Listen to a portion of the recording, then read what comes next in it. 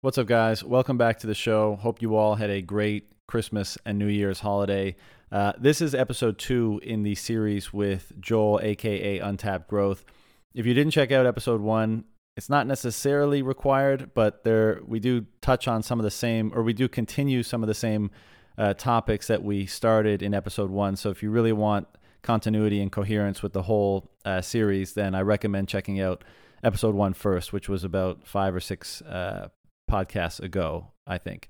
Also, I'm extremely pleased and proud to announce that CoinKite, the makers of the Cold Card hardware wallet, the Block Clock, the Block Clock Mini, OpenDime, Seedplate, and many other fun Bitcoin products, has come on to support the show. I've been a huge fan of this company for a very long time. They've been in the space for over a decade, and the people behind it are amazing too. And they really adhere to the principles of Bitcoin in everything they do, which is one of the reasons why I think they've endeared themselves to me and so many others in this space. Their flagship product, the Cold Card hardware wallet, is one of the gold standard products in this industry for custodying your Bitcoin. So if you have not yet taken custody of your Bitcoin, I highly recommend you do so. And of course, if you already have and you're looking for a way to round out a multi-signature scheme, for example, the Cold Card wallet is excellent for that as well. And if you want to check out their stuff, just go to coinkite.com for more information. And if you have not yet purchased that Bitcoin and you're in Canada, the way to do it is to go to bullbitcoin.com, send your money to them, buy Bitcoin, and then they automatically send it directly to your own cold storage, perhaps on your own Cold Card hardware wallet. They are a non-custodial exchange, which means they don't hold your Bitcoin. Soon as it's bought, they send it to you, which is the way, in my opinion, it should be. Also, they've just launched bitcoinsupport.com.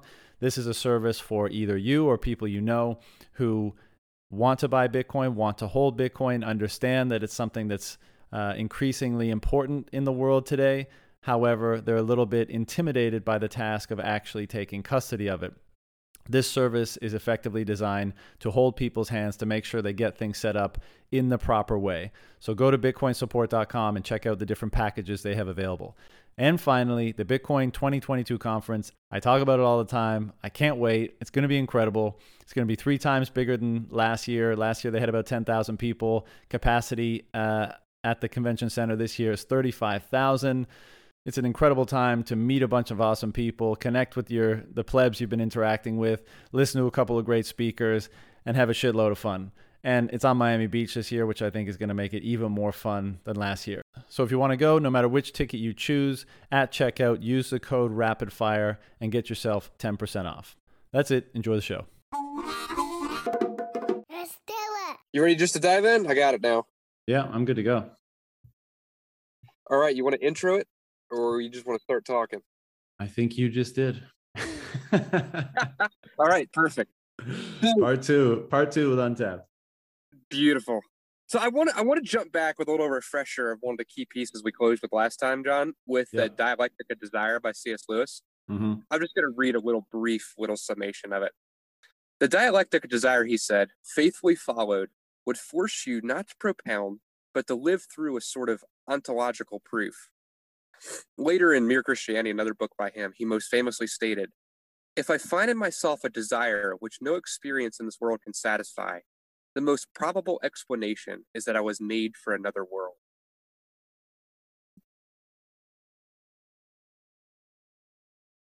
Go on. I just want to dive in right there because this idea... What do you think that means? Well, if you think about it, right, we're made for another world. It's like we all have this hunger to create around us a realm that is other than what we currently exist in. That hunger is the centerfold of all beauty we create. But it goes back to what we were talking about before, right? Of most real great creation, whether you're talking a scientist like Albert Einstein discovering a theory and saying that, like, this is beautiful and that's part of why I'm exploring it, because if it's so beautiful, it has to make sense and I just don't understand it yet. Or like an incredible musician where it's like you're telling a story using the instrument. It's like, is the song playing me or am I playing the song? Is this just flowing from the instrument and I'm discovering it, or am I creating it, right? Or like we say that even about Bitcoin. Was Bitcoin created or was it discovered? there's this synchronicity between discovery and creation where it's almost like romance. Like you think about a really good romance between you and a girl, right? It always feels like this is it's mythic. It was meant to be. Like this is foreordained and you're my soulmate and this was we were created for togetherness, you and I, and we're meant for each other. But at the same Hmm. time, it feels like absolute freedom, where it's like we're discovering the world together, and I'm learning you, and you're telling your parts of the things you find beautiful, and there's no sense of being controlled by this thing that feels preordained. It's this place where creation and discovery become one. It's a place of co-authoring, right? Like one of my base worldviews is that romance is the lens through which to interpret reality. And what I mean by that, romance I would define as co-authoring. It's more than one person coming together and telling a story where they tell their line and you tell yours. And together you're discovering the unfolding, but also creating it. It's like that children's game, right? Where you would sit down and they would tell a line and then you would tell a line to create this fictional story and you'd go in the circle and you'd come up with this ridiculously humorous adventure story that all the kids are giggling their heads off, right? But like to me, all of life is like that. Like that's what we're doing in existence together. Is none of us truly know what this is going to look like. I mean, I would even argue that even God is a part of the co-authoring of the story because he created us with that slice of the divine of that free will in us to choose to be authors and rights with him. So he is intentionally giving us space to unfold the story larger than what he could tell without us. So if we start there, and I don't think we need to cover too heavily between you and I and your audience this idea that like utilitarianism is a hollow world, that a world just based upon purpose of, I don't know, like scientific and rational value is not really going to get you very far.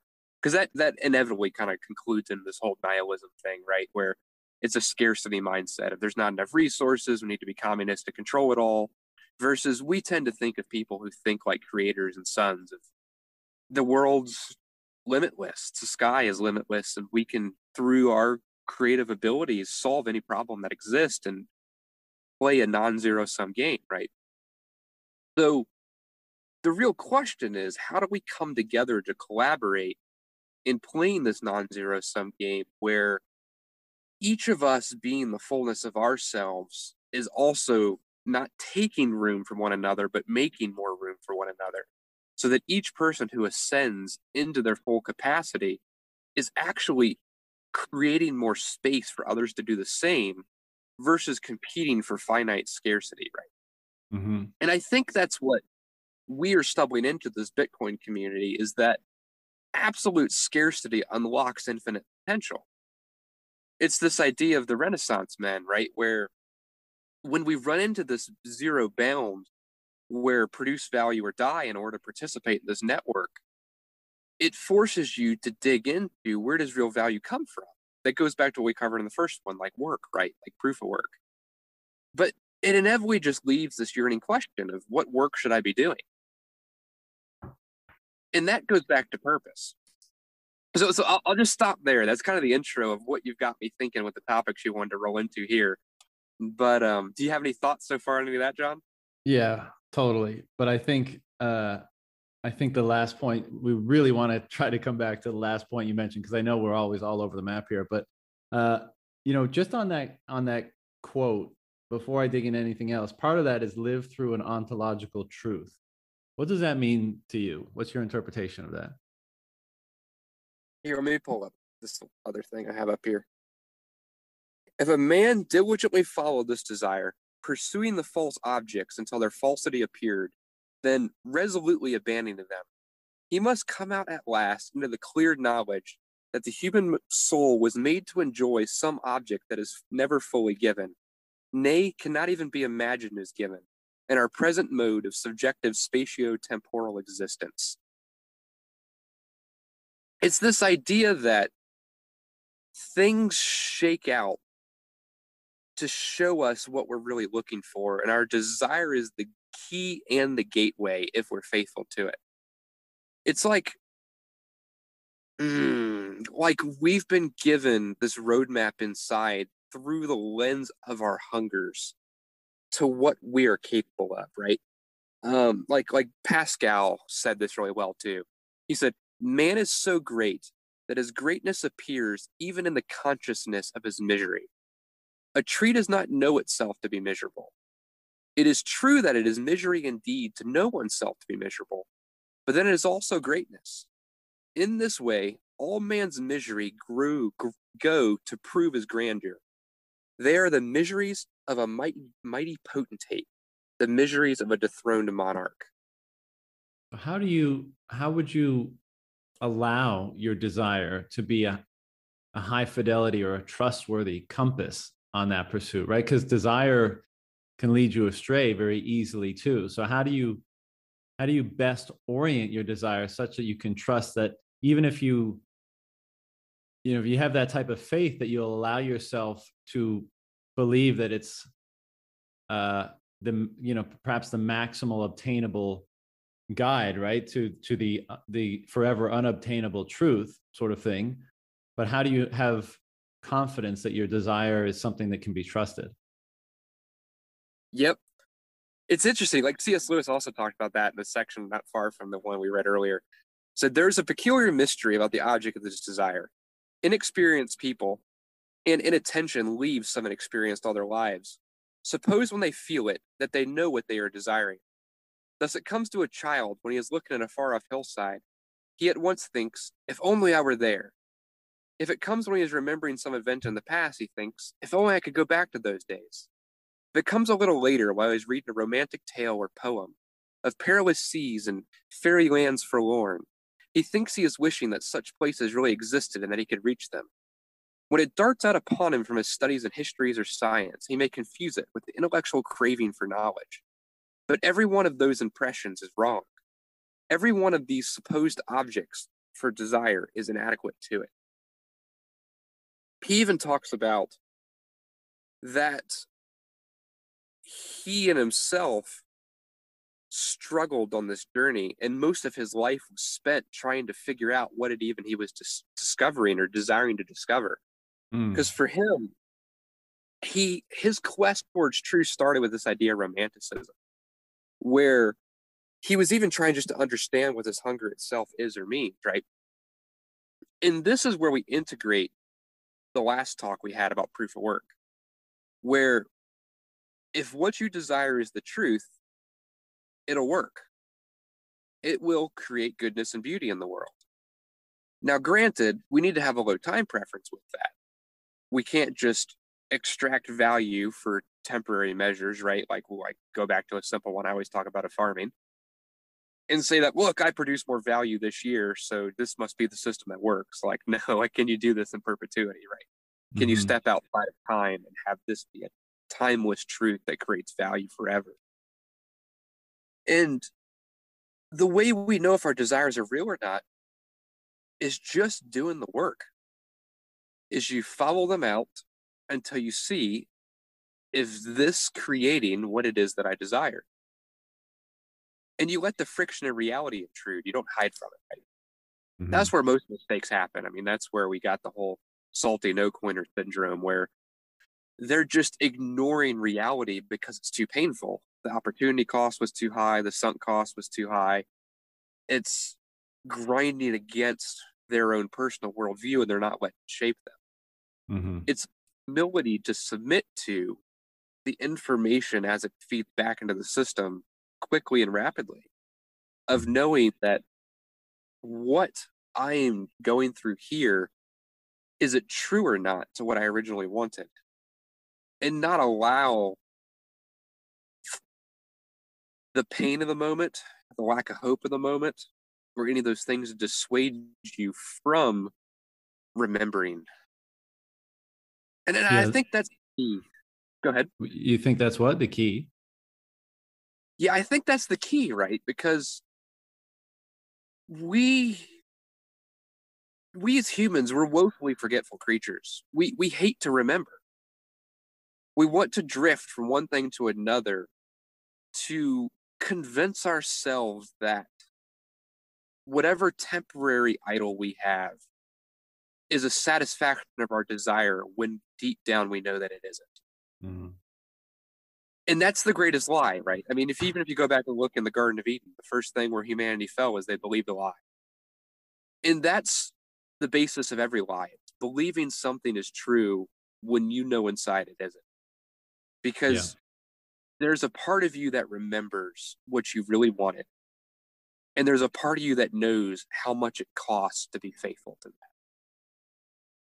In everything we look at, when somebody chooses a diminished version of self or is deceived by desire, they're allowing the pain of remembering to cause them to hide from really being honest. Mm. It's like the work, even in just staying true, is a part of the work. Because that in itself requires an exertion of will to maintain hope, to see beyond the current moment. Mm-hmm. What I'm having now, while good, isn't exactly what I was dreaming of. It isn't enough. Yeah. It's like we're too easily satisfied. Yeah, and I think a lot of that comes from fear. One of the things that I explored in the most recent piece was this perhaps unavoidable mechanism of consciousness to hold on to the things that are, let's say, most truthful. And this idea of continuously refining the truest truth by which to order yourself with, because that's the greatest form of feedback that you can get to move you towards your goal, right?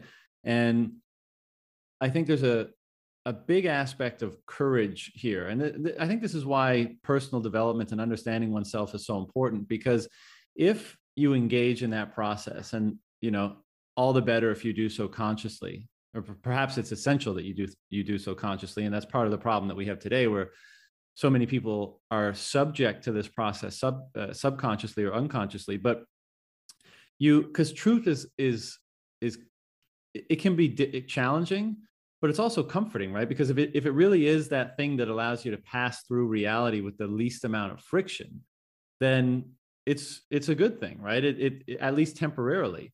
And maybe you find that you need to upgrade the truth continuously, because you get to one and it helps you for a while, but you realize it's not true enough to allow you to pass through an even, for lack of a better term, more valuable or more a part or goal within reality that you more want to achieve, right? Perhaps the truth that you've used to get you to one level, as it were, is not sufficient to get you to the next level. But I think part of that process is courage. And this is where ego and humility comes in as well, because you can find that orienting, comforting truth.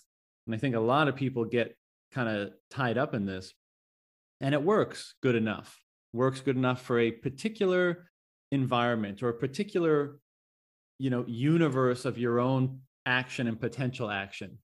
And you hold tight to it because it allows for that domain to be familiar and workable.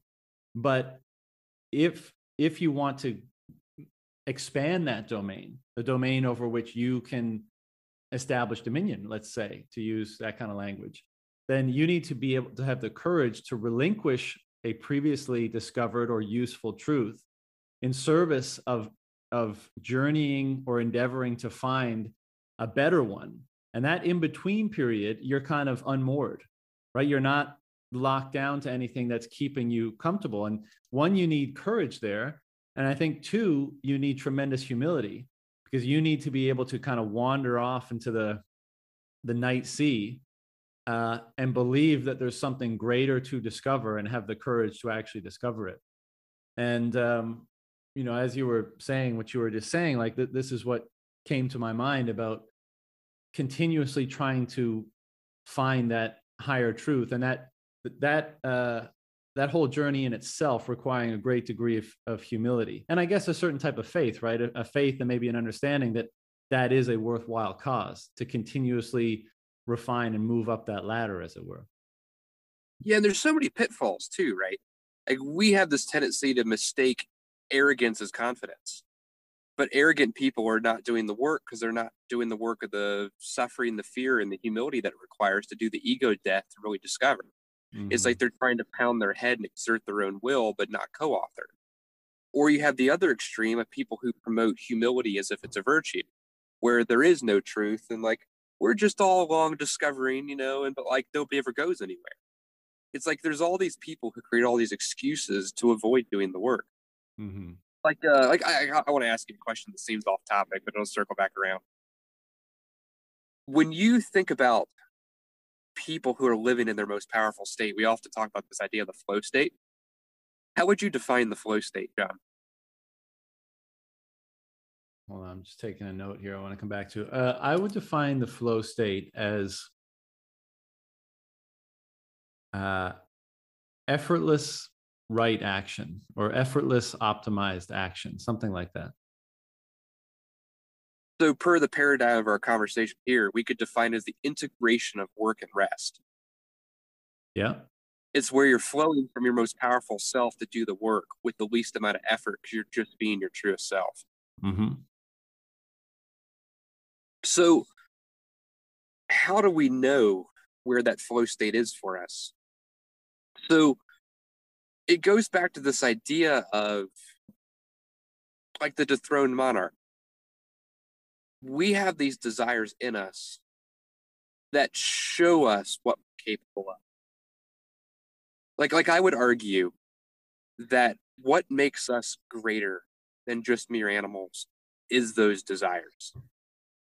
Because they're the gateway towards mythic reality, towards things that are larger than life itself, towards like the spiritual, right? The transcendental. I would say that those desires are the key to purpose within us, because those desires are what we're made for. When you're living faithful to your desires, they lead you towards the place where you're most at rest, being your truest self while doing the work. Mm-hmm. And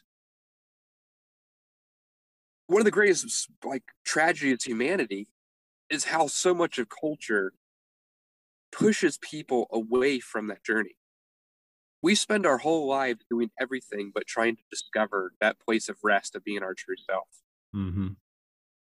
Like, imagine if we had a whole economy of people who existed perpetually in the flow state because they've been faithful to do the work early in their life to discover who their real self is, to be authentic, of being able to do maximally optimized work. Yeah, it would be amazing. I mean, what would the world be like? I mean, how many people are in their office jobs being drug along thinking like this is so pointless and useless? So like phase one here is like Bitcoin fixes us to this energy currency that forces us to focus on real value again versus this bureaucratic, administrative, fake paper economy, right? Mm. But then the next question is like, okay, I'm adding real value to the world because it's real value disciplined by reality. But am I adding my best value and the most value I could? Like, this is like the phase two conversation of what do we do once Bitcoin hyper Bitcoinized? And now we're a part of this network and we have to make wealth by being better at the game, Mm-hmm. being better at the game of being our best self, of work, of creation. I think this is why there's a subconscious impulse to refine oneself that seems to be emerging through Bitcoin, and which you and I talk about all the time, and I focus a lot on. And there's many reasons for it, I think, but I definitely think this is one where there's this like creeping subconscious impulse, drive, recognition, realization that like I'm entering into a space, a world, a network, a community, a market where my competitive value, my differentiating factor is actually what's going to be exclusively unique to what I can best manifest about my unique self, something like that. I know that sounds kind of corny, but it is what you're saying, right? It's like, what else could be a higher ideal for an individual than determining the thing that is, of the utmost meaning to them and doing their best to bring it forth into the world in the highest fidelity or most abundant form possible. I mean, I don't know how you could define a greater objective than that, and so I think people are beginning to get this creeping impulse that is the type of market or world that a money like Bitcoin is going to allow for or foster. And again, I think this is why we see a lot of us reflecting back on ourselves now, and why even a conversation like this is even happening, and why there's an appetite for it, is because we're coming out of the sludge of having to push our souls and the better aspects of ourselves and our higher ambitions down into the deepest depths of ourselves just to punch the clock in and go to that shitty office job that you mentioned. And now, as we're being liberated from those obligations, even if you're not liberated financially yet, but knowing that a system is emerging by which you will be, it's starting to Yep. it's starting to make relevant again, or perhaps make more relevant than ever before, the question of, to sum up, the language we've been using here, like, how do I engage my quote unquote flow state? Like, how do I engage how do I become, how do I actualize the principles that are most meaningful to me with the capability, with my highest capabilities, and how does that manifest? Something like that. How do I put myself in the best position to manifest that stuff? And see, this is where I would just introduce the terminology of we must become our authentic self.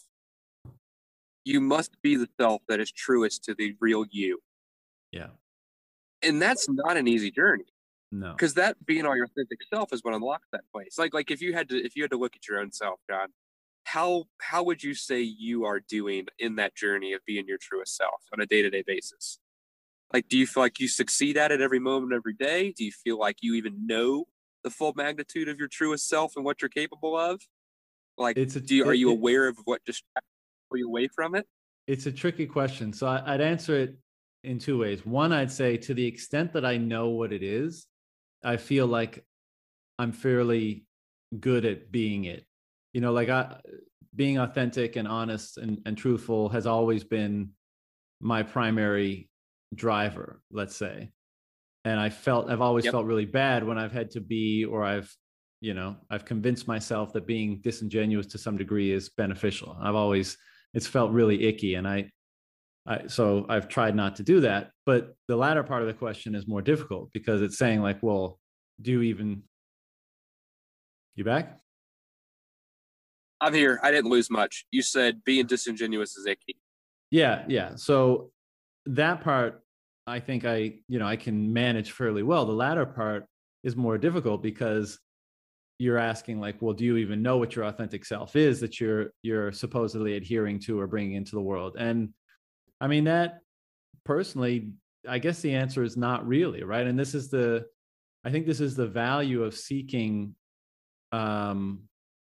the most absolute or truthful principles, because I think those are the things that allow you to investigate yourself and come up with an answer that allows you to optimize what you bring into the world through your action.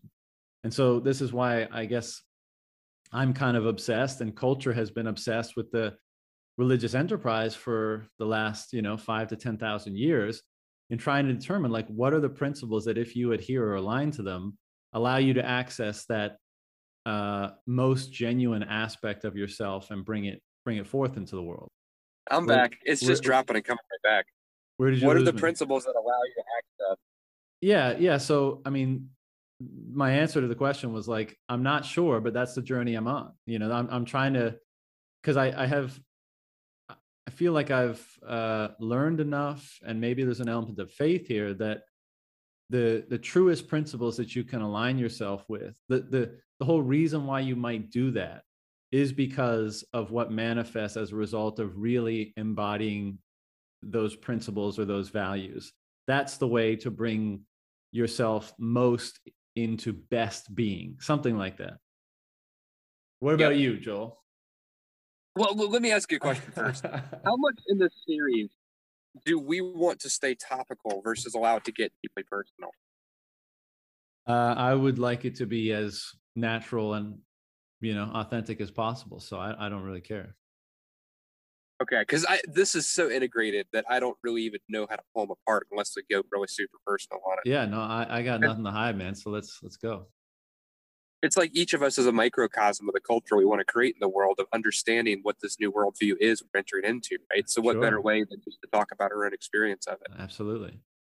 So what would you say that you've discovered so far of who the truest self of John Vallis is? What pieces do you have, and how do you know they're the right pieces? Hmm.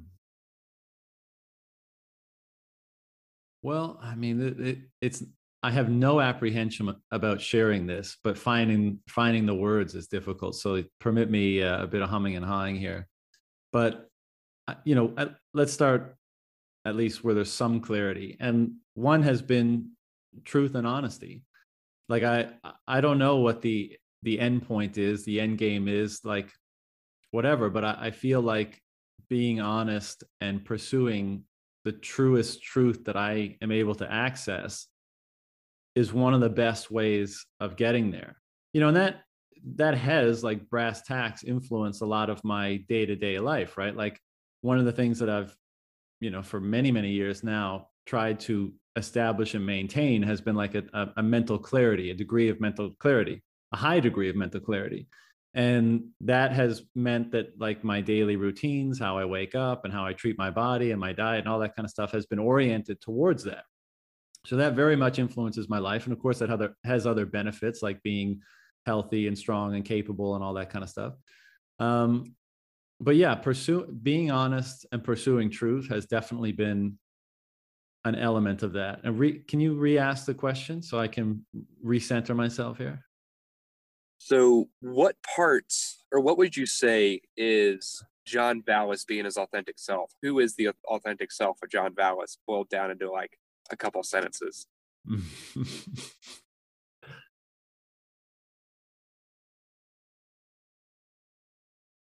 While you unpack thinking about that some more, I'll give you another thread and parallel. So, Sure. you're talking about pursuing clarity and mental clarity. Are there any practices you do in that also focus on spiritual clarity? I'm pretty sure there are in your life as well, right? Um, See, for me, it's all very much wound up. Like Agreed. I think that all the quote unquote physical diet, exercise, time in nature, whatever, like that's just as spiritual as it is practical. Like I'm Mm-hmm. trying to, you know, I'll use a corny cliche phrase, but like I am trying to purify the vessel as much as possible so that I can access or receive, or however that relationship is constituted, so I can gain greater access um to what, right? To that kind of wellspring of joyous, peaceful energy that seems to underlie existence, or be, the love of existence. Again, to be super cliche here, but if we're going here, like, and I would say, my essence to the previous question, and the thing that I try to return to when daily life, draws me away from it, is like, pretty much a pure, peaceful, joyous awareness of existence. Mm-hmm. And I've accessed these states of consciousness in peak experiences, right? Like certain psychedelic experiences. Yep. And people have various opinions about that, and like for me, they're of the utmost you know uh, care and connection and mystical slash spiritual experience. But I yeah, I try to put myself in a position whereby I can kind of express those qualities, is not the right word, but principles or values or states of being, as much as possible. And sometimes I do a good job, and sometimes I get off course. But the reason why I continue to pursue an understanding in this regard is because, when I was younger, um I wanted I was a fat kid, right? And I wanted to not be fat, right? But it took so much willpower to, like, always, go to the gym or eat right or not eat the cookies or whatever. And so I was like, man, if I could just believe that doing the right thing for myself uh was like also the thing I wanted to do. Like if I could somehow connect those two, this would all be much easier. I wouldn't have to invoke willpower because I would just be almost compelled. And I've kind of wrestled with this idea before of maybe one of the qualities of profound truth is that it compels because it's unarguable with. So it's a bare truth, and all you can do is submit to it and yeah, exactly, and be compelled by it. And so what I wondered back then was like, how do I generate belief? Right? How can I inject belief into my mind so that I can not be so, it doesn't have to require so much of my energy and will to do what I want to do. And the only answer that I could come up with was that I need to seek truth, because that's the only thing that can instill an impenetrable belief, let's say. And so if this was in the realm of like health and fitness and wellness, then for me, the approach was gather as much information as possible, read it all, consume it all, experience it all, trial it all, because that's the only way that I could determine that I could actually uncover or get increasingly towards a truth. And the reason why I did that is because the closer I got towards the truth, the easier all of that became. And to the point now where in my life in that particular domain, that's where I'm at. Like I don't invoke any willpower whatsoever for my quote unquote health practices. I'm compelled into them because they make me feel the way I want to feel. And so I think this has parallel application in the fields of one's spirituality or just like daily life and what they manifest. And I think that's part of the reason why I so determinedly pursue truth in all other domains, because I want to be compelled by that truth into right action, something like that, into effortless right action, to bring it kind of full circle to what we were saying a few minutes ago. And so that's why I'm so doggedly determined to pursue truth in all domains of my life. Mm-hmm. So I want to highlight something you just said there. Your health practices require zero willpower. Most people wouldn't find that believable, John. I get it, but I think most people would be like, what the hell? Like, what do you mean it doesn't require striving? Like, everything costs so much effort. I have to drag myself away from the fridge and the brownies, and like I have to drag myself to the gym. Like, it's a constant world of like self butt kicking rather than being. Mm-hmm. What was the magic place where that started to transition for you from believing that it was possible to actually being capable of entering into that place? I think it was the feeling that I was chasing, I guess. Like the feeling of doing things right started to separate or like be so superior to the feeling of not doing things right that it became that's a process of it becoming effortless. So for example, like when I would think, okay, if I wake up and I eat garbage and I don't move and I don't get fresh air and I don't get sun, first of all, that primary objective that I referenced earlier of having of being clear and having my kind of whole being be maybe not as clear as possible, right? Because I'm not perfect, but like very clear. Doing that was counter to that objective, and it felt really bad. And I would beat myself up more for like, well, no, I wouldn't beat myself up. I didn't like feeling that way. And what I did like feeling like was having that clarity and feeling fresh and feeling stimulated and receptive and capable of, engaging the world on optimal terms. That all of that together just pulls me forward. And I don't have to kick my own ass to do it because it's where I want to go. And it kind of connects back to that thing that I was thinking about when I was a kid. It's like, that's what I was striving for. I was striving to find the thing that would like the truth that would compel my behavior absent like a invocation of my will and determination. And that's what most religions are, right? It's like this quest to find the way to be faithful to the desire so that you can have what you're looking for. It's Mm. this whole dialectic of desire, just like C.S. Lewis describes it. I think the But real, go go ahead. ahead. I was just going to say, I think the real tricky part is like making sure that that thing that's pulling you forward and causing your actions to be effortless is the right thing, you know. And this is like the pitfall of belief and idolatry and religion and all that kind of stuff, because if you nail it right, if it is the right thing, then you've accessed the eternal wellspring of being, of energy, of life, let's say. Yep. And life flows through you effortlessly, and you know, all the wonderful things that you can do with that. If you don't get it right, or if you, let's say, assume you've gotten it too early in the journey, or you know, whatever the pitfall might be, then I think it can be quite problematic, because you can believe that you've oriented yourself most optimally, but you may have oriented yourself towards manifesting something that is not optimal, or in the worst case, uh, deleterious or destructive. Yep. Because those are the people who do the most evil, those who are true believers that they're doing what's right. I mean, you think about like Hitler and Yeah, the whole sure. Aryan agenda and all that nonsense, right? It's like those are people, and this is why deception's so bad, because deception tells you that you're inside of something that you're not. Yeah. It's an inoculation to truth where you exclude evidence that's trying to give you friction with reality to bring you back to it, that enables you to try to live in this flow state inside of a false sense of being.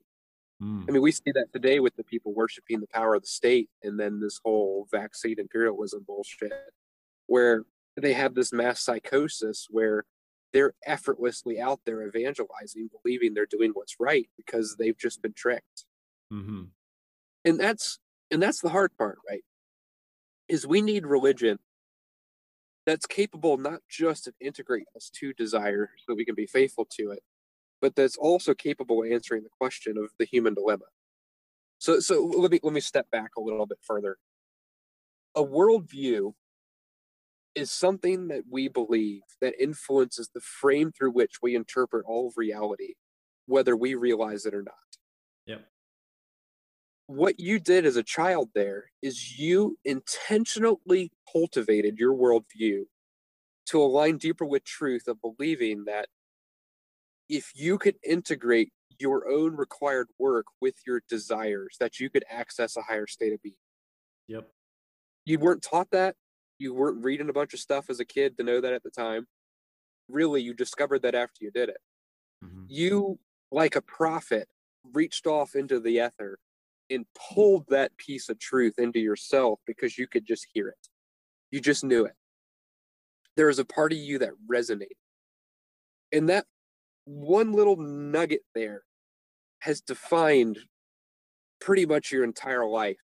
You could boil that down to one statement there. Like John Vallis as a kid knew that integrating desire of what you want with the work enables higher planes of being.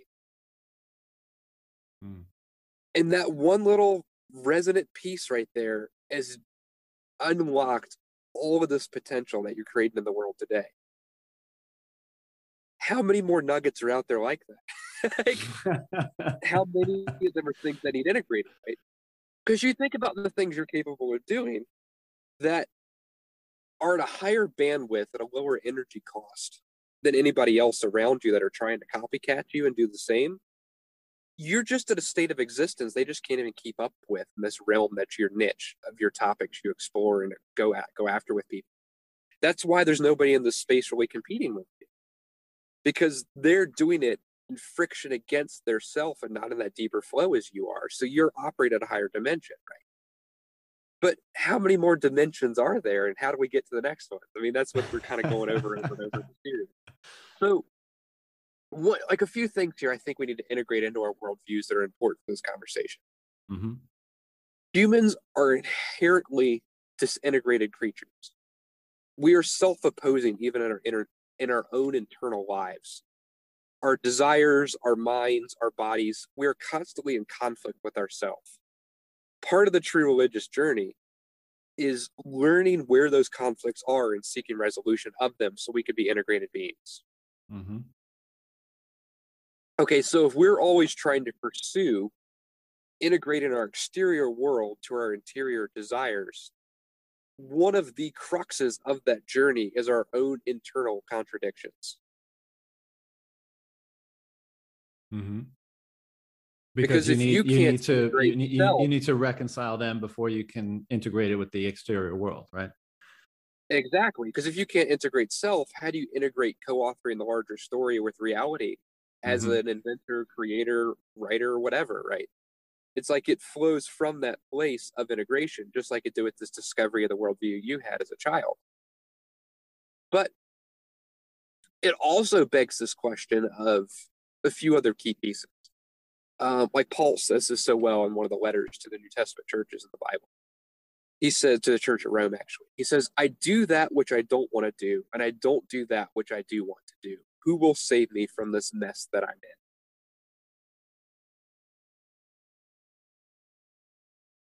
in? That's one of the most critical pieces. I do that which I don't want to do. I don't do that which I do want to do. And we tend to try to overcome that with effort.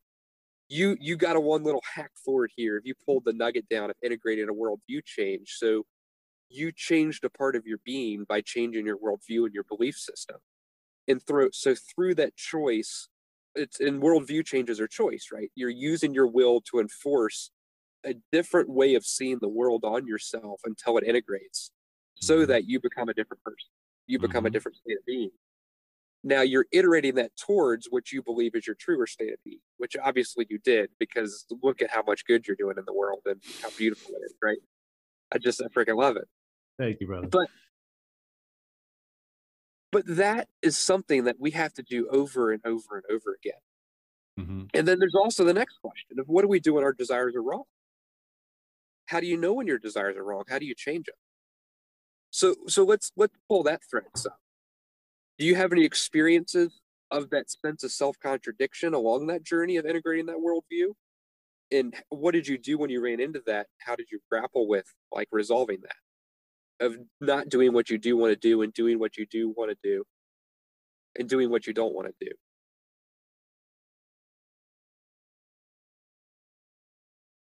Having to dig into memory here, which is not my strong suit. Well, let me ask it this way. Yeah. When you do run into that, what happens when you run into one that you're not able to overcome?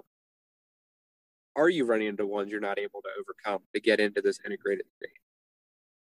I know I am. Give me an example.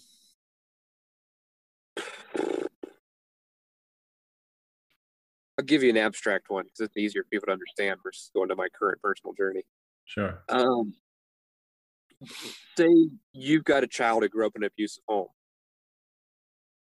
Like a daughter who had an abusive dad, she usually finds an abusive husband because that abuse is comfortable. She doesn't want to be abused. She wants to be loved. It hurts her. She hates it. But there's a part of her that searches for it. It's a self-sabotage that's baked into her worldview she doesn't realize is there. So how do we discover the places we're self-sabotaging? So like you did it where you realized you were fighting yourself. You just literally just said like, this shouldn't be this heavy. I'm the problem here. I need to change me. And then you went and quested for truth to find the truth you could integrate into your worldview to change your sense of self. Mm-hmm. But go ahead. I was going to say, I mean, it sounds to me like self-sabotage is simply like the unconscious incongruence between your integrated self and the exterior world that you're confronting, and perhaps also the future world and self that you're attempting to construct, right? It's like a blind spot, it's a bias, it's something you're unconscious of that's not congruent. I think it's difficult for me to give you a precise example. I mean, I'm sure there's multiple examples on a daily basis where you're just, assumptions don't meet reality and stuff like that. But I think this is part of I mean, this is why I'm currently at least so hung up on, and maybe this has always been my disposition, but on seeking truth, because that is my best chance of minimizing those incongruencies or incongruences between myself and the world. And I guess, and this was never an articulated or explicit understanding, but I guess the subconscious knowing of some kind was that the greater you can unify the two, the better outcome you're going to experience, and maybe the better thing you're going to manifest. When I was in my soul sucking job in Shanghai, when I was working in finance like 10 years ago, 10 years ago, yeah, fuck, almost. I hated it, right? I'd wake up and just big sigh and put on my stupid, suit and cufflinks and all that jazz and go and do the thing. And, it was horrible, but one of I never let go of the faith that basically what the way I framed it at that time was like, if I could wake up and if I could continuously close the gap between what I wake up and I have to do and what I wake up and I want to do and which feels the best, kind of what we've been talking about. If my whole life is just closing the gap, then I'll be, because of how I'm going to feel when that gap is minimally or maximally closed, let's say, when those two things are closest together, I always had a faith that would feel so good that if I would kind of tell myself that even if I only felt that by the time I was 70, right, I spent my whole life just slowly closing that gap, then it would be a worthwhile journey. Because you'd actually, this is exactly what we've been talking about, you'd actually be able to wake up and you'd be able to be yourself and engage in something optimally congruent with what that self is, and be able to manifest something valuable in the world as a result. And I'm happy to report that gap has been closing a lot faster than I was anticipating at that time. And it's an amazing feeling, right, to be able to express what you think is your authentic or genuine self, or at least whatever point in that journey you're on, and share it and express it out in the world, and have, not only have that be enjoyable, but have it represent some degree of value both to myself and other people, right? Like, and to see it happening in a lot of other people too, and to be having this very conversation to try to unravel some of what's going on there. I don't remember the original question I was responding to there, but that process has been something that's been on my mind for a long time. Like for me, like also there's a little personal piece. Part of my early story is having lost someone I deeply loved that I wasn't capable of saving. And it's funny, right? Because these kind of things shape you. Mm.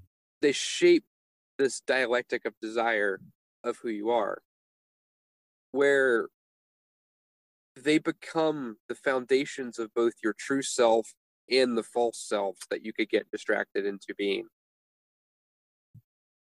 Like for me, you can easily see how that influences the Citadel stuff I'm up to. It's just so innate to who I am that it's a part of the driving force of me. And that's not a bad thing. It's a beautiful thing. Mm. It's a part of that story of my life that helped co-author me into being me. But it's so difficult too, because those things all become a part of our worldviews. They influence us without us realizing they're influencing us. And that's where it's a problem, where your will is not being exercised, you're a slave. Mm. Like free will and discipline are the foundation of freedom. And it comes through, like you were saying, clarity. You have to have clarity of your why, of your who, of your choice, of not letting the external mimetic impulses of humanity, these things that implant desires into you from outside, because we're inherently mimetic creatures, dictate you without you realizing it. But nor can you let your unexplored, unexamined worldviews dictate your choice without you realizing it. Like for me, when I was younger, and even now, this isn't very easy. Like I have tons of people reaching out to me in DMs that already want to be refugees at the Citadel I'm building. I have tons of people reaching out that aren't willing to do the work, but want to throw themselves at my team of like, let me just show up and pretend to do the work, and then I'll get to reap from the safety of it all, right? And it's so hard to remember that my purpose is to be out here building something that's meant to help protect those I love and to help rescue those I love and to help build a world that's going to have these nodes and networks of safeties so other can rely upon it to be able to help protect those they love too. But to not let that get twisted to where I fail at that because of that worldview I have pulling at me to be untrue to myself, because I have this need to satisfy this part of my identity, right? It's like I'm being true to this self by what I'm building, but I have to know intellectually, spiritually, emotionally, where in myself is alignment with that desire at what time.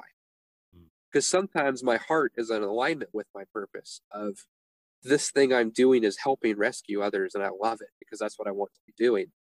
Other times, that heart is trying to move against my purpose because trying to rescue this place is actually a compromise that is going to lead to wasting energy that's not going to serve building what I want to build, right? I have to be able to draw boundaries around it as well, even when it hurts that part of me that wants to save everyone, right? Because that loss became foundational to our worldview. So our worldviews are something that we have to explore and examine. That to me is what I think we keep bumping into here, this idea of religion. Yeah. Religion is being true to the desire by understanding your lens through which you interpret reality, so that you can become an active author of your story versus a passive participant. Yeah. We want to be authors, not just characters. Totally. And, this is why I've been exploring this so much lately. The religious enterprise is what I've been terming it as, because I think that's what it is, right? It's saying we all have an a priori framework, right? With constructed from certain axioms, some certain truest true enoughs that we construct that worldview by and engage the world with. The religious enterprise asserts, and in my opinion, I'm discovering, I think rightly, that it matters what that framework, what principles or axioms that framework is constructed with. And like the rationalists would readily accept all of this. I just think they fail to take the last step, which I think is an entirely rational step, which the religions do take, which is to say, okay, if we agree that there are certain axioms or principles that construct the most optimal worldview, such that you can most optimally engage the environment or reality that you're living in to, let's say, produce the most good, to live in most integrated alignment with yourself and collaboration with your peers in the environment in which you exist. What does that say about the reality in which you live? So in my opinion, why is it that certain of those axiomatic principles lead to the best outcomes? And I think, I don't know why we wouldn't think that it's because whatever constructs the reality that we exist in, that consciousness contends with, why wouldn't we assume that the reason why those principles are lead to the most successful outcomes is because there's something about the very structure of the reality that we're nestled within that those principles are resonating with, right? So if it's honesty and if it's truth and if it's these sort of principles that we always discuss, and that are very often associated with godlike figures, regardless of the particular faith or religion that we're talking about, like that just makes a lot of rational sense to me. And I think that the rationalists just they go through that observational process and they say, okay, like let's observe human behavior, let's look at outcomes, let's extract the ethic or the moral or the principles that lead to the best outcomes. But then I just feel like for some reason they don't make the final step in saying like, well, in a universe of infinite possibility where anything could be the case, why is it the case that these principles and embodying these principles, let's say, lead to the best possible outcomes? And I think it's a fairly reasonable assertion to say, well, because they're somehow built into the structure of the reality that consciousness contends with. And then the religious enterprise, perhaps, is trying to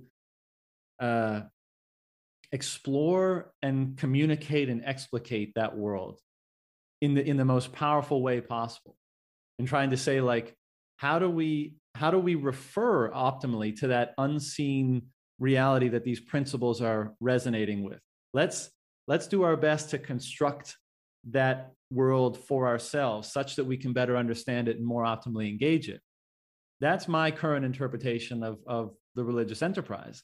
And it, as a result of that, like when we talk about these principles that, you know, in this quest for truth that we're seeking, and when we stumble upon these principles and we embody them and they feel good, they open the world up to us, they allow us to co-create, you know, why not refer to those things as godly principles?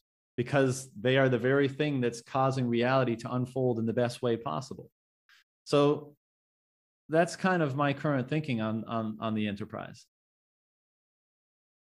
This is so interesting, right? Because this whole conversation, I would define this thing as like, this is like milk and not meat. Like, this is like, most religion is just trying to discover the starting line, not even really trying to talk about the actual work of the journey itself. Because we're so lost that we don't even realize that surrender to truth, faithfulness to desire, and then integrating the exterior world with our interior world is the point of the journey, right? That we view that whole process of even discovering that that's even possible and then learning to get to that place as if that is the religious enterprise. That's not. That's just to get to the starting line so that you can actually get to being who you are, which is where the journey actually starts. Right? It's like we've gotten arrogant in how much we've forgotten, and then that we build all these little altars to these little nuggets and treat them as if they're the ultimate thing. Yeah. When they're these little tiny fragments of what's actually inside of the infinite possibilities, right? Like, let's frame reality this way. If life is about co-authoring, we've been given microcosms to understand this.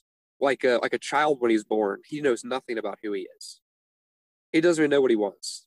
He just cries when he's hungry and cries when his diaper needs changing, and then like he slowly kind of becomes a sense of self that knows he has a body and knows this hand's my hand and that like this body is my body and I can't stick it through the physical plane of being because other things can't be where I am. And when I look at mom and smile, I become happy because I feel her happiness. And like, you slowly learn what reality is and what a sense of self is and all that, right? But then it's like, as a child, your parents tell you who you are. Like, man, look at you, buddy, you're fast. You know, like, oh man, I'm fast, I'm an athlete. Man, look at you, buddy, you're smart. Like, oh, I'm smart, I'm a scholar. You know, like, in where this co-authoring begins is it's largely driven by the initiative of the greater will, the will of the parent. The dad is the framer of reality. He names the child. He tells the child who they are and what reality is like. Mm-hmm. They osmotically, because they still are very flexible as a child, just import the worldview, import the identity of the sense of self. It all just boom, it's there, right? You don't even really have to think about it. Versus like with us, our quest to become a greater self, we're very intentionally going out and choosing, like, is this right? Is this wrong? And it's a whole journey. And it's work, and we wrestle with it. A child doesn't really have to do the work to try to integrate. Or us, when we contradict ourselves, we have to just through habitual reinforcement, learn to integrate it, just not let that false self get any preeminence, right? A child, it's their dad says it, it's just in. Okay. But that sense of it being in slowly transitions from it just being because dad said so to when the child's growing up, it's, oh, I believe my dad. I think he's right. My dad's really smart. He's really strong. He's my hero. I believe it. And so then as you age, you hit that 13-year-old, 14-year-old point. You start pushing back a little bit, start to try to grapple with what you believe about the world and what you believe about yourself. And now it becomes more active of you believe what your dad says because you choose to believe it. But he still has a lot of influence over you, and you have a lot of these things you believe that you don't realize you believe them because you've not explored your worldviews yet.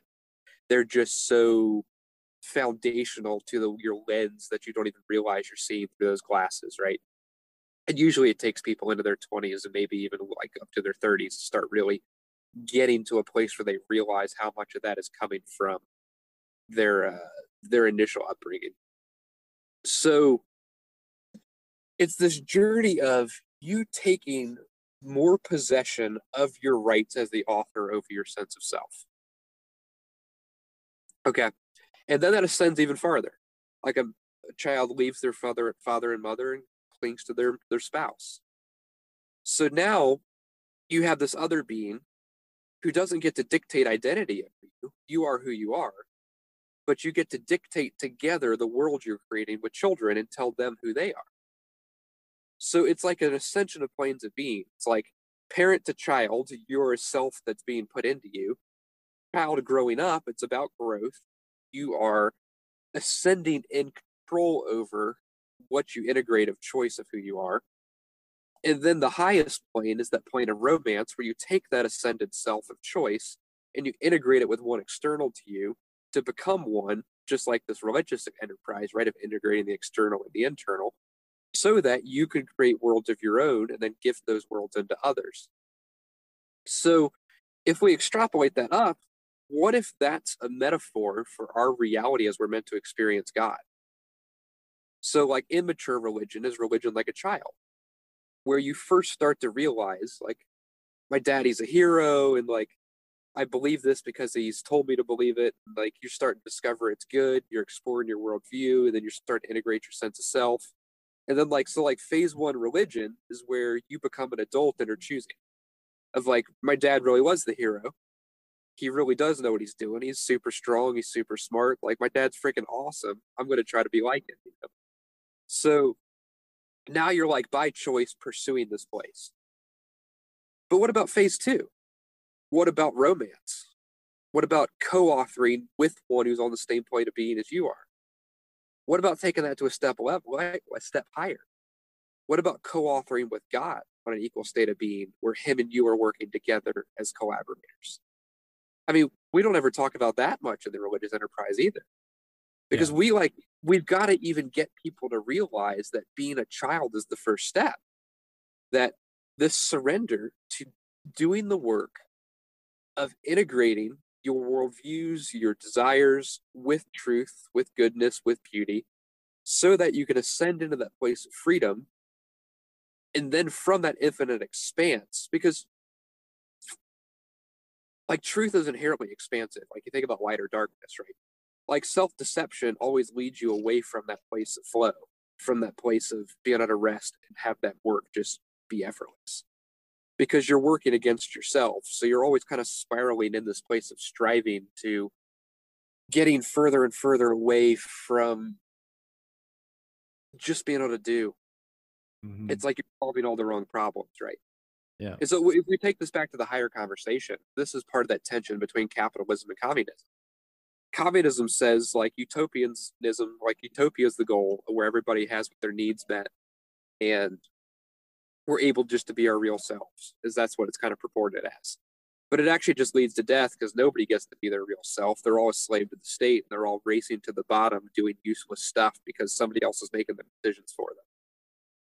And that's the real problem, right? Because it doesn't align with what I'd call like the father worldview, where you are growing into self-possession of self-sovereignty. And I believe that's what we've been created to be, as little kings, right? Like we're created to be gods in a sense, with self-determination, where we're stewards of reality who can create and rule just like God does. In a communistic frame, they try to be the parent and keep you from ascending. They try to keep you in that like little child stage, which keeps society stuck in that little child stage where you're just fighting over scraps. Like, oh, dad, it's not fair. He stole my cookie. It's like, well, like, go get more ingredients to make more cookies, or go grow more ingredients and get a bigger oven and feed the world, make money selling cookies. Like nobody thinks larger because they're all forced into this paradigm of being a child. Mm-hmm. Versus capitalism is pretty powerful because it's an invitation to that next phase of, okay, I now have these skills. I have this belief of what I'm capable of. Now I'm going to go be an adult and make choices to start creating reality and co-authoring like a story around me of who I am and what I can do, right? But the world you and I are talking about is that next phase shift. It goes into actually freedom of will and mutual consent, bringing unity like romance and the value that's possible inside of that infinite landscape. Like we opened at the very beginning, like romance feels like predestination and freedom all at once. But doing that as a society at large, because we have this new tool of money that's enabling us to connect and communicate about human identity, energy, and language in a way we've never done before. So, go ahead. Go for it. So I was just I don't going want to stop that one. Back. I was like, let's just circle back to where we were and just say, like, this is all really deep, and people are going to probably love this idea of religion equally in this journey. But to me, I don't want to get arrogant and make it seem like this is a real like big to do. Like to me, we've lost so much that this conversation seeming profound almost makes me want to laugh because we're just talking about getting to the starting line. Yeah. So that we can be brothers again, to start collaborating, to really do what we want to do, of making the world and being ourselves and working together to make it the way we want to make it. Yeah. So here's my question, and this maybe brings it a little bit down to earth a little bit more, because, you know, you asked me about my purpose. You talked a little bit about your purpose, and then you were just talking about value and coming to the place where you can engage in the thing that you believe is most valuable and co-create, you know, and be not at the starting line, but like, you know, to the point where you can co-create with, let's say, the ground of being to manifest the things of greatest value in collaboration. So I have two questions about that. And I guess the first one is like, how do we, in that state, how do we determine what should be created? What are how does that relationship impact our perception of value and what gets created? And, you know, maybe a step back from that is, in the recent piece I wrote, I kind of explore the utility of truth as being both means to end and end in itself. And by what I mean by that is that I think that regardless of what your goal is, the truthful information that most expedites your movement toward it becomes the thing of greatest value. Now, to follow that into two ends, what you could then say is that truth, you're using truth in that way and pursuing it in that way, ultimately leads to union with the goal or the ideal that you're seeking. And to me, that's the idea, or that is liberation, when you unify with the ideal. And if the ideal that you're unifying with is not just simply like a mundane goal, but it's the highest ideal, and truth has led you to it, and that the ideal may even be truth. And I know it sounds somewhat circular, but you've used truth to unify with the ideal that is truthful knowing of some kind. And my question is like, I think you could describe that state of consciousness, let's say, as a type of enlightenment, nirvana, union with God, you know, these states of consciousness or awareness that have been attempted to be articulated throughout the ages, forever in vain, because words can't really approach that area, but we've developed these words to try to speak to them to some degree. But what my question, like those states are often kind of like pure existing rather than co-creating, like a kind of like a calm, peaceful, in the present moment, no detachment, no detachment from everything else, right?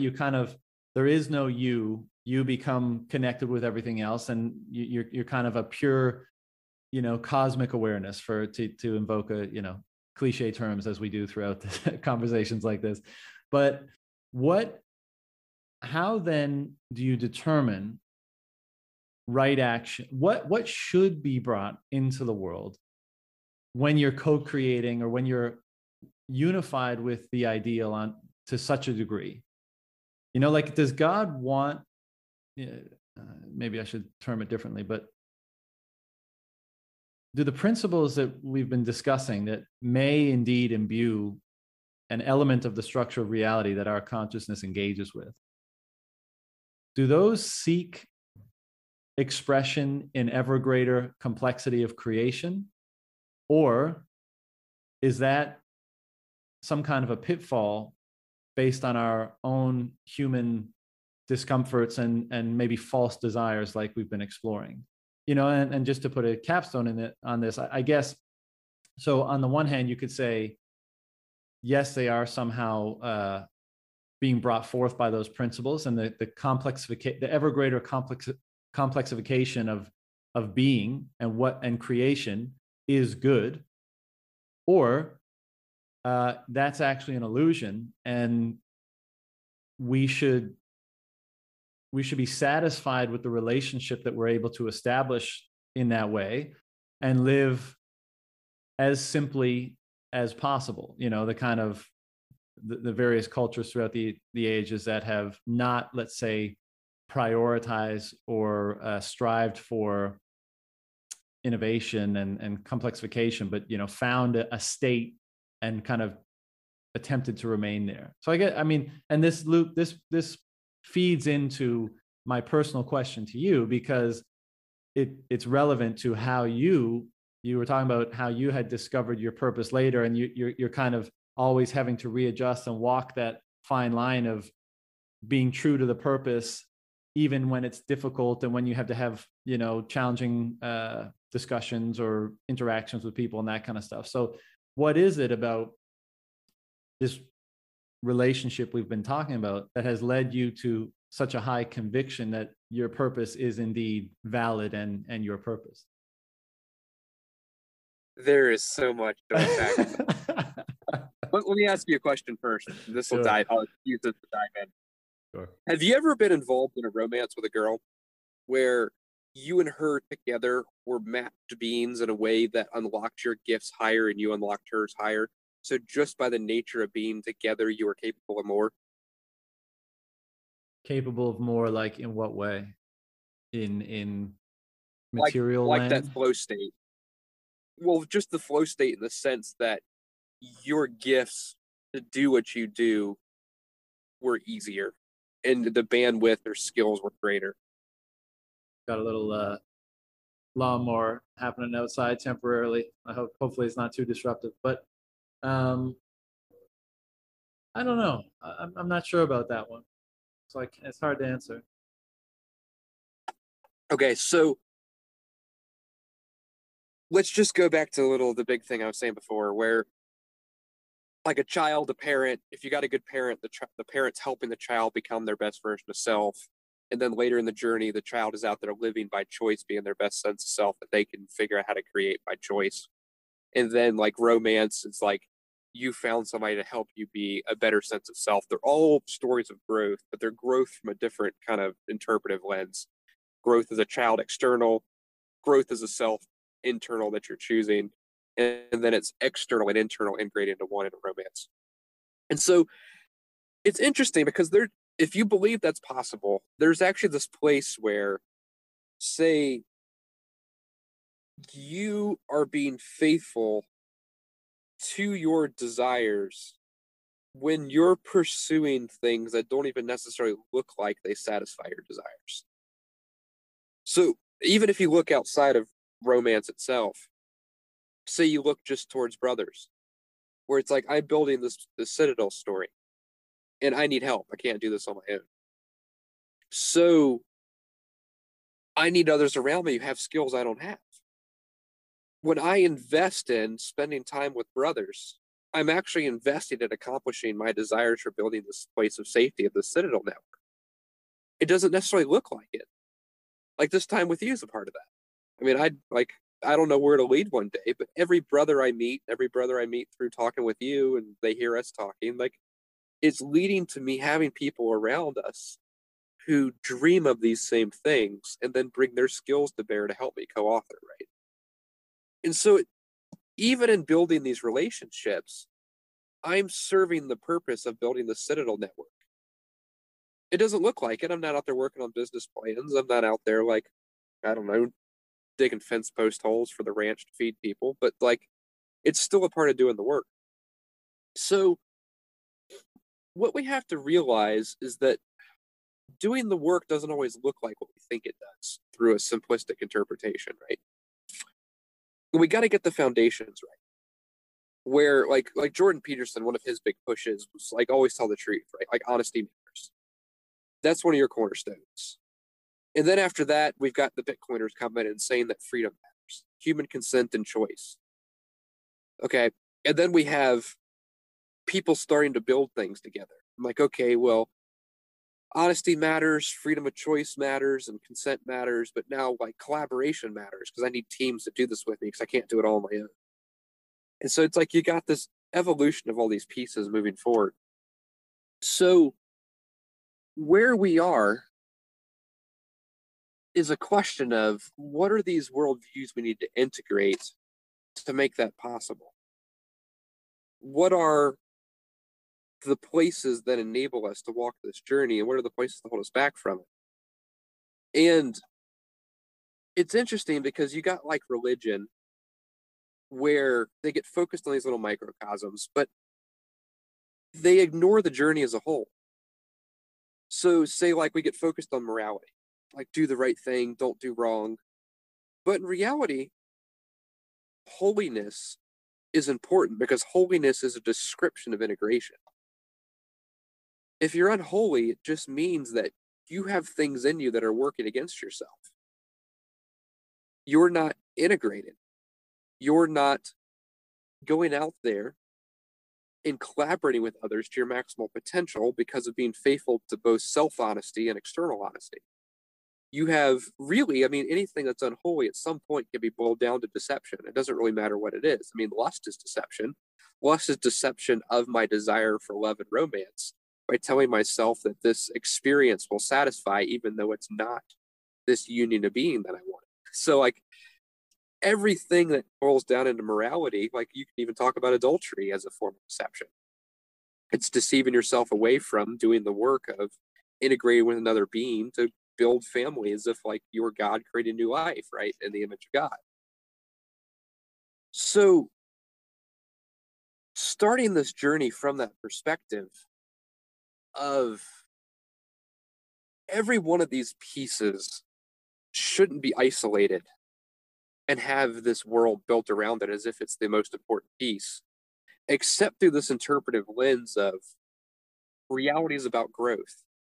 And it's growth through those paradigms of like childlike growth, adult-like growth, romance-like growth. I mean, romance is growth too, even if you just talk about through the friction of you guys are two completely different alien beings, men and women, who like completely different states of reality.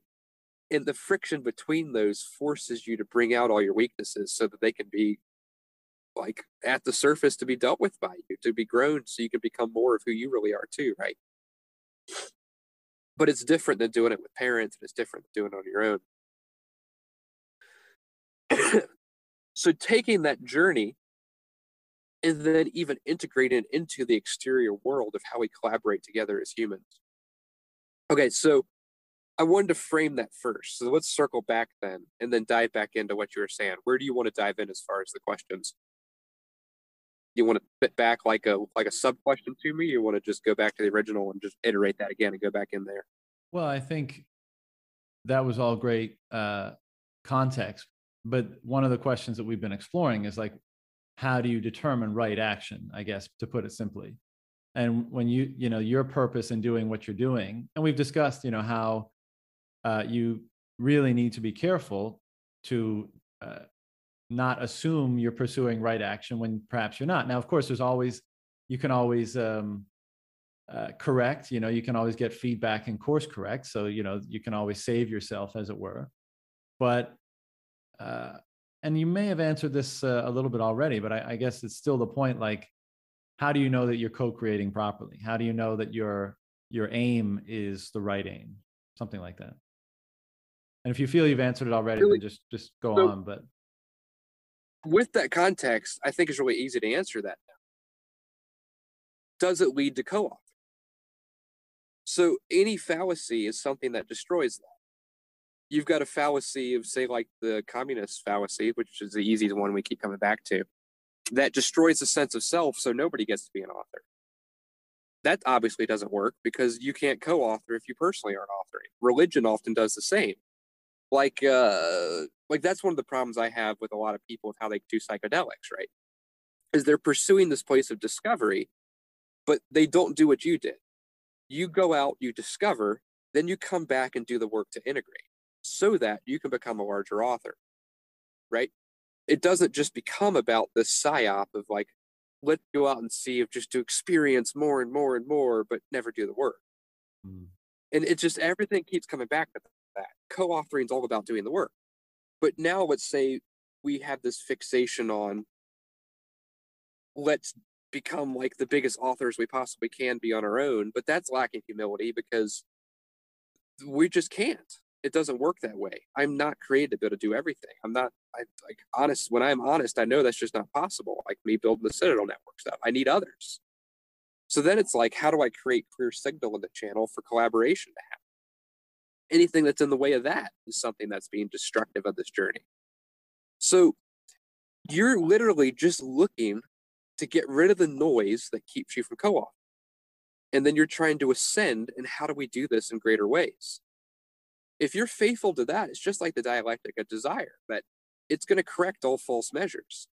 Everything that's working against truth is going to become readily apparent.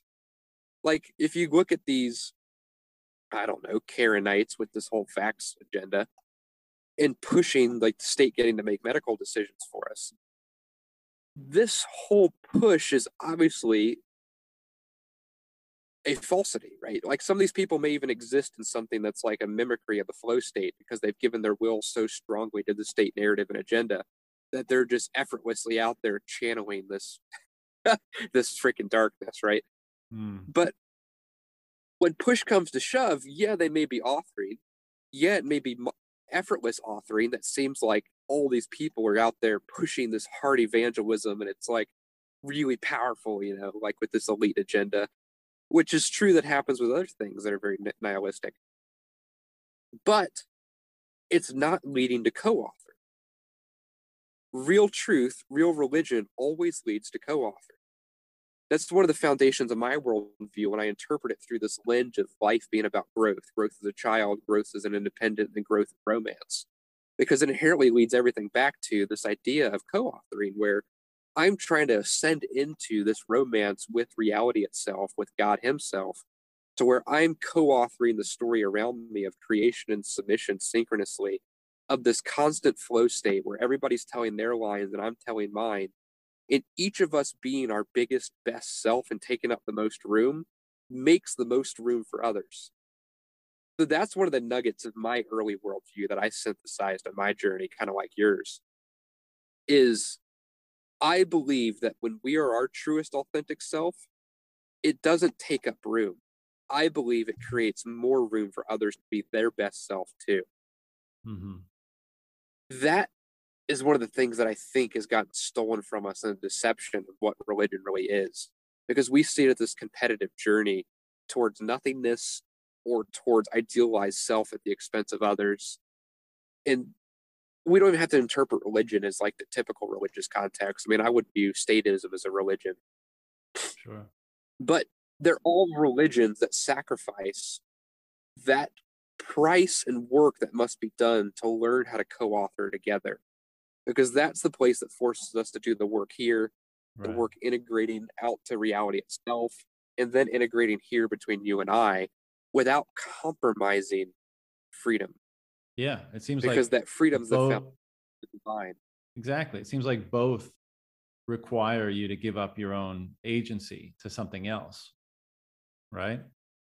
Yep. Um, and it's interesting when we talk about clarity. This is such a common theme for me. It sounds like it is for you too. And regardless on what level we're attempting, it seems like um, honesty or truthful speech or opening the fidelity of the communication pathway is of paramount importance, right? So when we're Right. establishing that relationship with the higher principles, the absolute God, whatever you want to call it, opening, part of the reason why we try to establish clarity in our lives perhaps is to be more open to being able to connect, receive, collaborate with those principles. The same is true in a romantic relationship, as you were describing. The same is also true from between the individual vis-a-vis the market or the culture, right? You're co-collaborating with the culture you're in, and the fidelity of the feedback that you're able to establish is paramount in terms of the degree to which you're able to do that. And we haven't really mentioned the B word this entire conversation, but I think that's one of the reasons why something like Bitcoin is so uh, important, because among other things, that I'm sure we'll discuss throughout the course of this series, but if we accept the notion that that collaborative relationship is of the utmost importance, and establishing it on the truest or most honest or most high fidelity feedback loop, to use perhaps an overly simplified term, but whether it's with the absolute or with a partner or with the culture, that feedback loop, the more genuine, the more truthful that can be, the more optimized the better the better position you're in to optimize that relationship and to continue moving it towards greater unity or collaboration. And that's what the function of money serves, at least vis-a-vis the individual and the market and culture in which they're operating. And to have a money that resists all distortion and propagates pristinely the information that's being communicated via the action that it's representing, that puts you in a position, the best position possible, it seems, to optimize that relationship between individual and broader culture or society. And if we accept that perhaps one of the primary aims of life is to optimize and establish clarity everywhere where that relationship of collaboration exists, God, partner, culture, oneself, then we have to assume that the thing that allows us to establish that line of communication with the greatest fidelity and clarity is of tremendous value. And maybe it's the case that, when it's with God or partner or oneself, it's operating on a different level. We are the ones that distorted ourselves, through our communication, our own internal dialogue. But when it's externalized, as it were, out into the culture and Our internal contradictions, right, where we are not in integration with self and it bumps into the world around us, causing us to not integrate well with others to co-author. right. But when the mechanism is not exclusively internal, but when we've established an externalized mechanism for that purpose in a different relationship, again with others, then the thing that allows us to do that in an optimized way has to be of tremendous value. And I think that's one of the things that Bitcoin represents, and why it's so one of the reasons why we're so excited about it. Yeah, because it's innate baked into this world emerging from Bitcoin that freedom of the individual matters, that will of the individual matters, and that we're going to have to do this journey of going out and saying that I have to center my own choice to have control of it and not just follow the external influence of the world around me. Because Bitcoin's this world of truth that if you don't surrender to it, you fall into consensus with it, right? So you have to play the game truthfully and surrender to this truthfulness, or you leave the game. And so it's created this culture where only those who are willing to do that work of discover the truth and surrender to it have been a part of this early real focus in this emergent community. So it is inherently drawing culturally away from a world that's based upon those who are most pliable to external implantation of mimetic desire. It's like it's those who are most capable of being the forerunners of ascending from early childhood state to more adult-like state of being. Now, granted, like you would expect when you got an elementary school or a middle school or a high school with these children ascending, it's this place of utter conflict that people like, oh, I'm a self. No, you're a self. I'm a self. No, I hate yourself. It's like this massive chaos where, Yeah. okay, great, freedom matters. And now, like, it's becoming more and more relevant how important it is to circle back to honesty matters. Because I love Peterson, how much he pushed this. Because if you can't be honest here, how can you ever learn to be honest in the conflict here? So that's your next foundation piece. And then it's like, okay, honest here, honest there.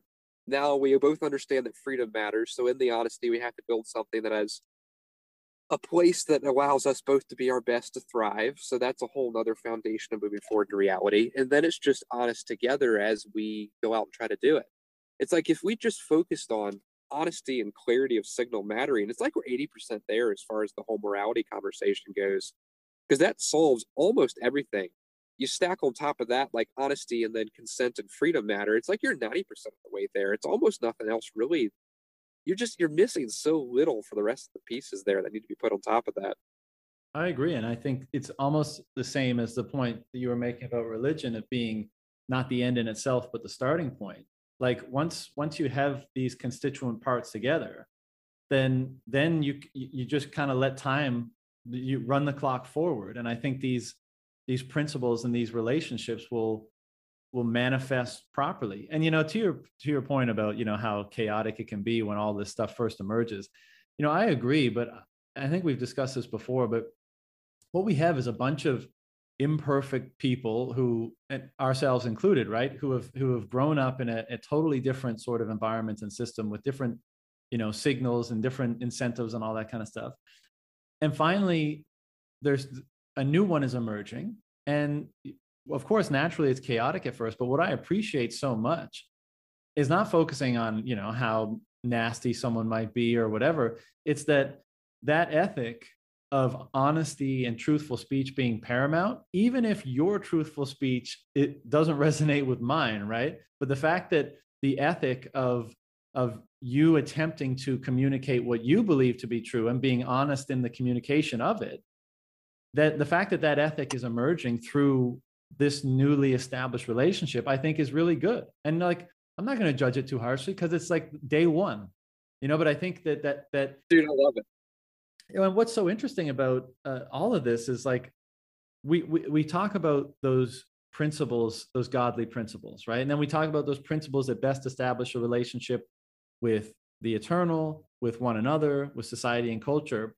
And we also talk about these principles that are baked into Bitcoin, right? And they consistently are the same. Incorruptible truth, the propagation of incorruptible truth, high fidelity communication, the assumption or the base assumption that the primary means of engaging one another in reality is to ascribe divinity and sovereignty to the individual. And that's what Bitcoin instantiates. And that's what I think the religious stories instantiate. And I think anyone who's just openly seeking truth, as we've been discussing throughout this conversation, those are the principles that they inevitably come across. And so that's why it's so interesting to see not only the reemergence, but I make the case in the piece of writing I just put out that Bitcoin is perhaps the highest fidelity representation of those principles that we've ever been able to either observe or engage in. And that in itself is like, that's a very, it's a bold claim, but it's a very interesting notion as well, if it has any legs. So, back to I guess we were partially talking about like the toxicity and stuff. And I talked about this with Sailor the other day, because he was like, you can be a more strategic operator, to summarize what he was saying. And I agree with him, right? Like, people can go about, you can achieve your aims without being so overt and obvious about what they are, and like calling out stupidity or whatever whenever you see it. But one, to each their own. Everyone has their own method of engaging and expressing themselves. But two, the point I made to him was like, in a culture that we're currently in, where it's so PC and woke, and everyone's so afraid to express how they really feel, even though it's a bunch of imperfect people, and the things that they may be expressing, maybe their insecurities, their biases, their blind spots in their worldview, all that kind of stuff, it's refreshing that it's honest. And the fact that we're all dancing around this thing, that's pushing up like the hierarchy of honesty and truth, is tremendously encouraging, I guess. We'll leave it at that. Yeah, I'd have to say, I understand what Sailor's saying there, but I don't really like it. In the sense that I agree being strategic is important. You can tell I'm very strategic, and the way I say things, especially like you saw that talk I did to Miami, like, I'm very, very careful with the presentations, and I mean, I have to be with what I'm building. But like, honesty is so important, because like this has become true with me as I've become more well known in what I'm building and speak in places and whatever. I'm starting to have enough energy around me that I'm having people around me that are there because they're excited. And there's that little bit of fear. If I speak the truth of what I really think, then like I won't get to be a part. And that diminishes the signal when the brothers around me, because it's hard to find those who love me enough to be honest with me. Right? It's like the brothers I love most have this thing in them where there's this respect of each other, where you want each other to be the best they possibly can be. And you're pursuing the good of one another. But you value truth above like your own self and their own self. So that you're pursuing that together as something beyond yourselves. So that you're like pursuing surrender to it, really is just the best thing to keep coming back to. So it's not just necessarily adversarial, right? And in that, you love each other enough to be honest about it. And if we're always being strategic to try to get what we want, partly that's codependent, because we're assuming that in this community, we want the same thing everybody else wants. And so we're kind of in this weird, messy family we not necessarily agree on, and it's all this hidden angst of like false peacefulness, right? Because it's not real integration of collaboration. But two, say we even did by chance want the same thing, which in this case, say like hyper Bitcoinization, that even means the same thing to these other people out there who are being strategic with these big equity invested mining companies versus what we as like the sovereign fighters want.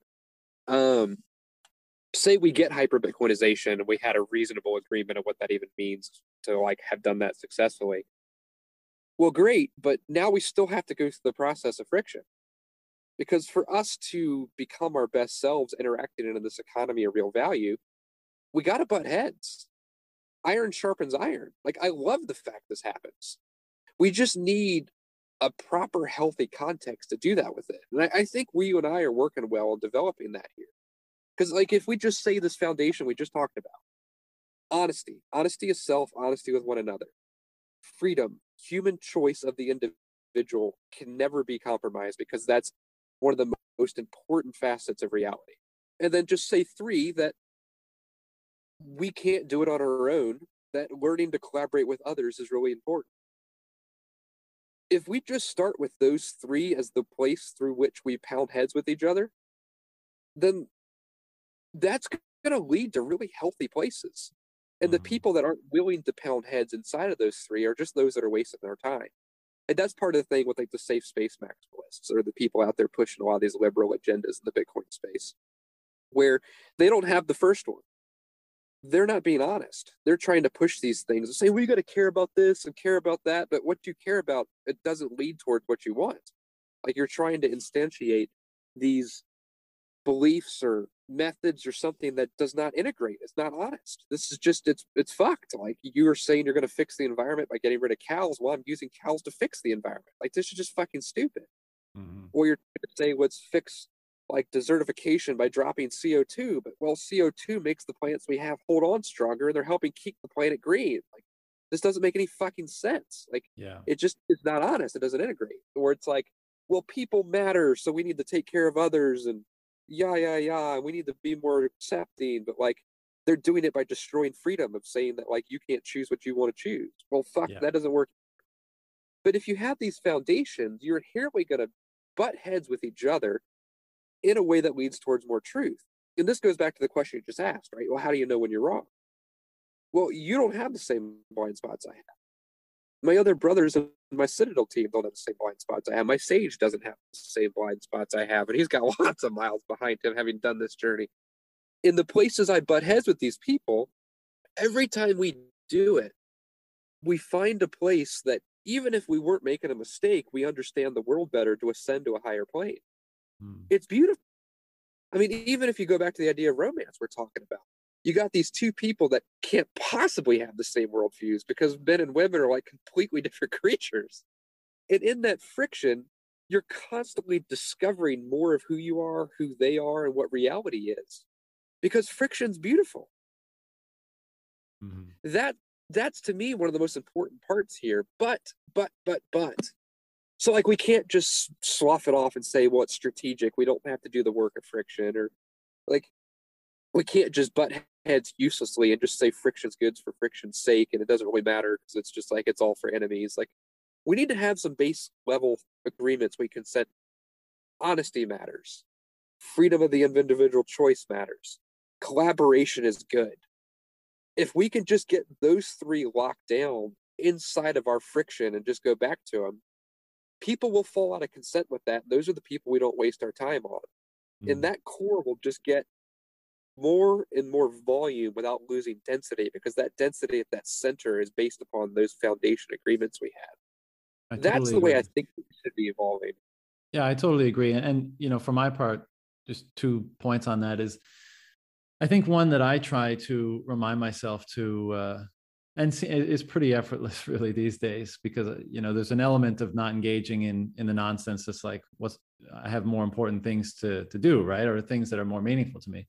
But I do think, you know, we don't want to lose the ability or recognition of the importance of attempting to understand and empathize with other people. Now that by no means coddle them or whatever, like, you know, but you can vehemently oppose someone's position, but you're better served, and the totality, I think, is better served if you maximize your degree of ability to understand where they're coming from, right?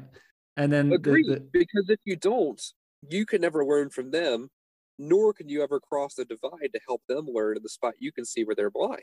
Right. Like that's the mistake the safe space maximalists make, because they're not being honest with themselves. They're not giving freedom to others. Yeah. So you never actually increase in collaborative potential, because you're not doing the work to understand each other, nor are you doing the work to understand yourself. Mm-hmm. It's like phase 1, understand self as far as you can. Phase 2, try to understand others without compromising that honesty of self, of freedom, and then of collaboration. And if we do that together, that sense of trying to understand others isn't aimless, because it's actually leading towards surrender to that higher truth together. Mm-hmm. I think we shut it there for today. What do you think? Let me give you one little teaser that I think you'll love, and then we can turn it off. I got, so, you know, we really hung around in this one for a while today. You know, I think I heard a few people commented that, you know, the first one was like kind of all over the place. I got like 20 different notes here of stuff that we that I wanted to break into, but we didn't touch. So I got lots for the next one, but hit me with the teaser. Okay. So in the Bible, we have so many people in Christianity that talk about heaven and hell, right? The Bible actually doesn't talk much about heaven and hell. It's really interesting. A lot of that whole thing evolved later around Christianity. The idea of heaven, actually, at its base, it's really cool. It's almost like Bitcoin of falling out of consensus. It talks about being thrown out of the kingdom into this place of weeping and gnashing of teeth. So what it really is if you look at this story of co-authoring to where we're doing the work together, honesty, valuing freedom and human will, working on collaborating well in a place of goodness from both of those foundations of being true self together, right? You inherently have these worlds of develop where people are working well together and things are just unfolding with goodness and truth and beauty. This biblical idea of being outside the kingdom is actually a biblical idea, almost like salty no clears, to where they're not willing to be honest, or they're not willing to do the work of handle the friction of getting better together. So they fall out of consensus, and so they're outside of the place where the value is occurring. If we look at religion through that lens, a lot of really interesting things kind of come to the surface. There's so many things we can explore. Like C.S. Lewis wrote a book called The Great Divorce, where he talked about heaven, where a bunch of people went up on a bus to heaven, and there's all these little metaphorical stories. One of the first ones in it, that everybody gets off the bus, and a lot of the people as soon as they get off the bus, they fucking hate heaven, get back on the bus, and ask to go back down to earth. And the reason was because they were kind of shadow beings in a realm of higher density than they could exist at because they hadn't done the work. So they stepped into the giant green pastures of heaven, and the grass hurt their feet because their feet weren't of the substance capable of handling a reality as dense and powerful as the one that heaven is. Mm-hmm. So when you look at this biblical idea of being outside of consensus, this is so much like Bitcoin. It's this idea that if you're not doing the work and surrendering to truth, you end up on your own, which is outside of the value. It's not that you're trying to be left outside the value because you're evil and being judged. Like, we want you here because the more people here being their best self, the more value we all share it. But we want you here according to these rules. Be honest, respect freedom. And now we're just constantly here at this conversation going back towards, okay, now, if we're honest and respecting freedom, how do we collaborate? How do we work together, not as individuals alone, but as people that are actually doing this together as co-authors? Yeah. There's such an integration here between those spiritual realities as they've been described by so many people and what we've come to understand organically through experiencing the emergence of this Bitcoin world. Yeah. It blows my mind to see the parallels over and over and over again. I know, me too. Again, that's why I was compelled to write that piece I recently wrote. But that's the idea, which I think we were talking about this before we press record today. But implicit in holding up those principles is a judgment, right? It's like, let's say it's honesty and freedom, and basic, whether it's in the religious story or Bitcoin, it's saying, do you accept these principles as some of the highest principles? If yes, access to them and access to everything that stems from them.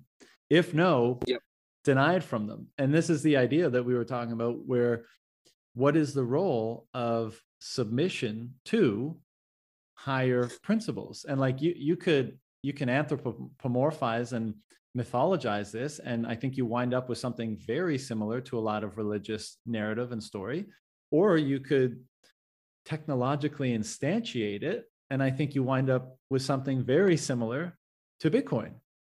And that's the far out, that's the kind of far out notion that we're dancing around here, that the treatment of the two is very similar, but also the principles that the two are grounded and founded on are very similar. And again, they begs the question, why is that?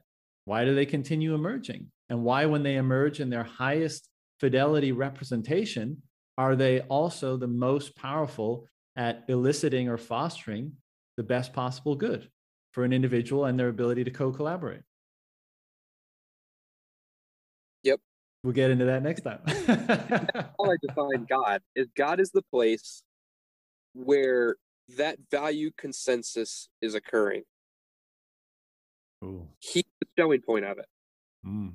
So it's like the Gospels, it was often talked about where, like, Jesus even said this, like, I don't judge you, you judge yourselves.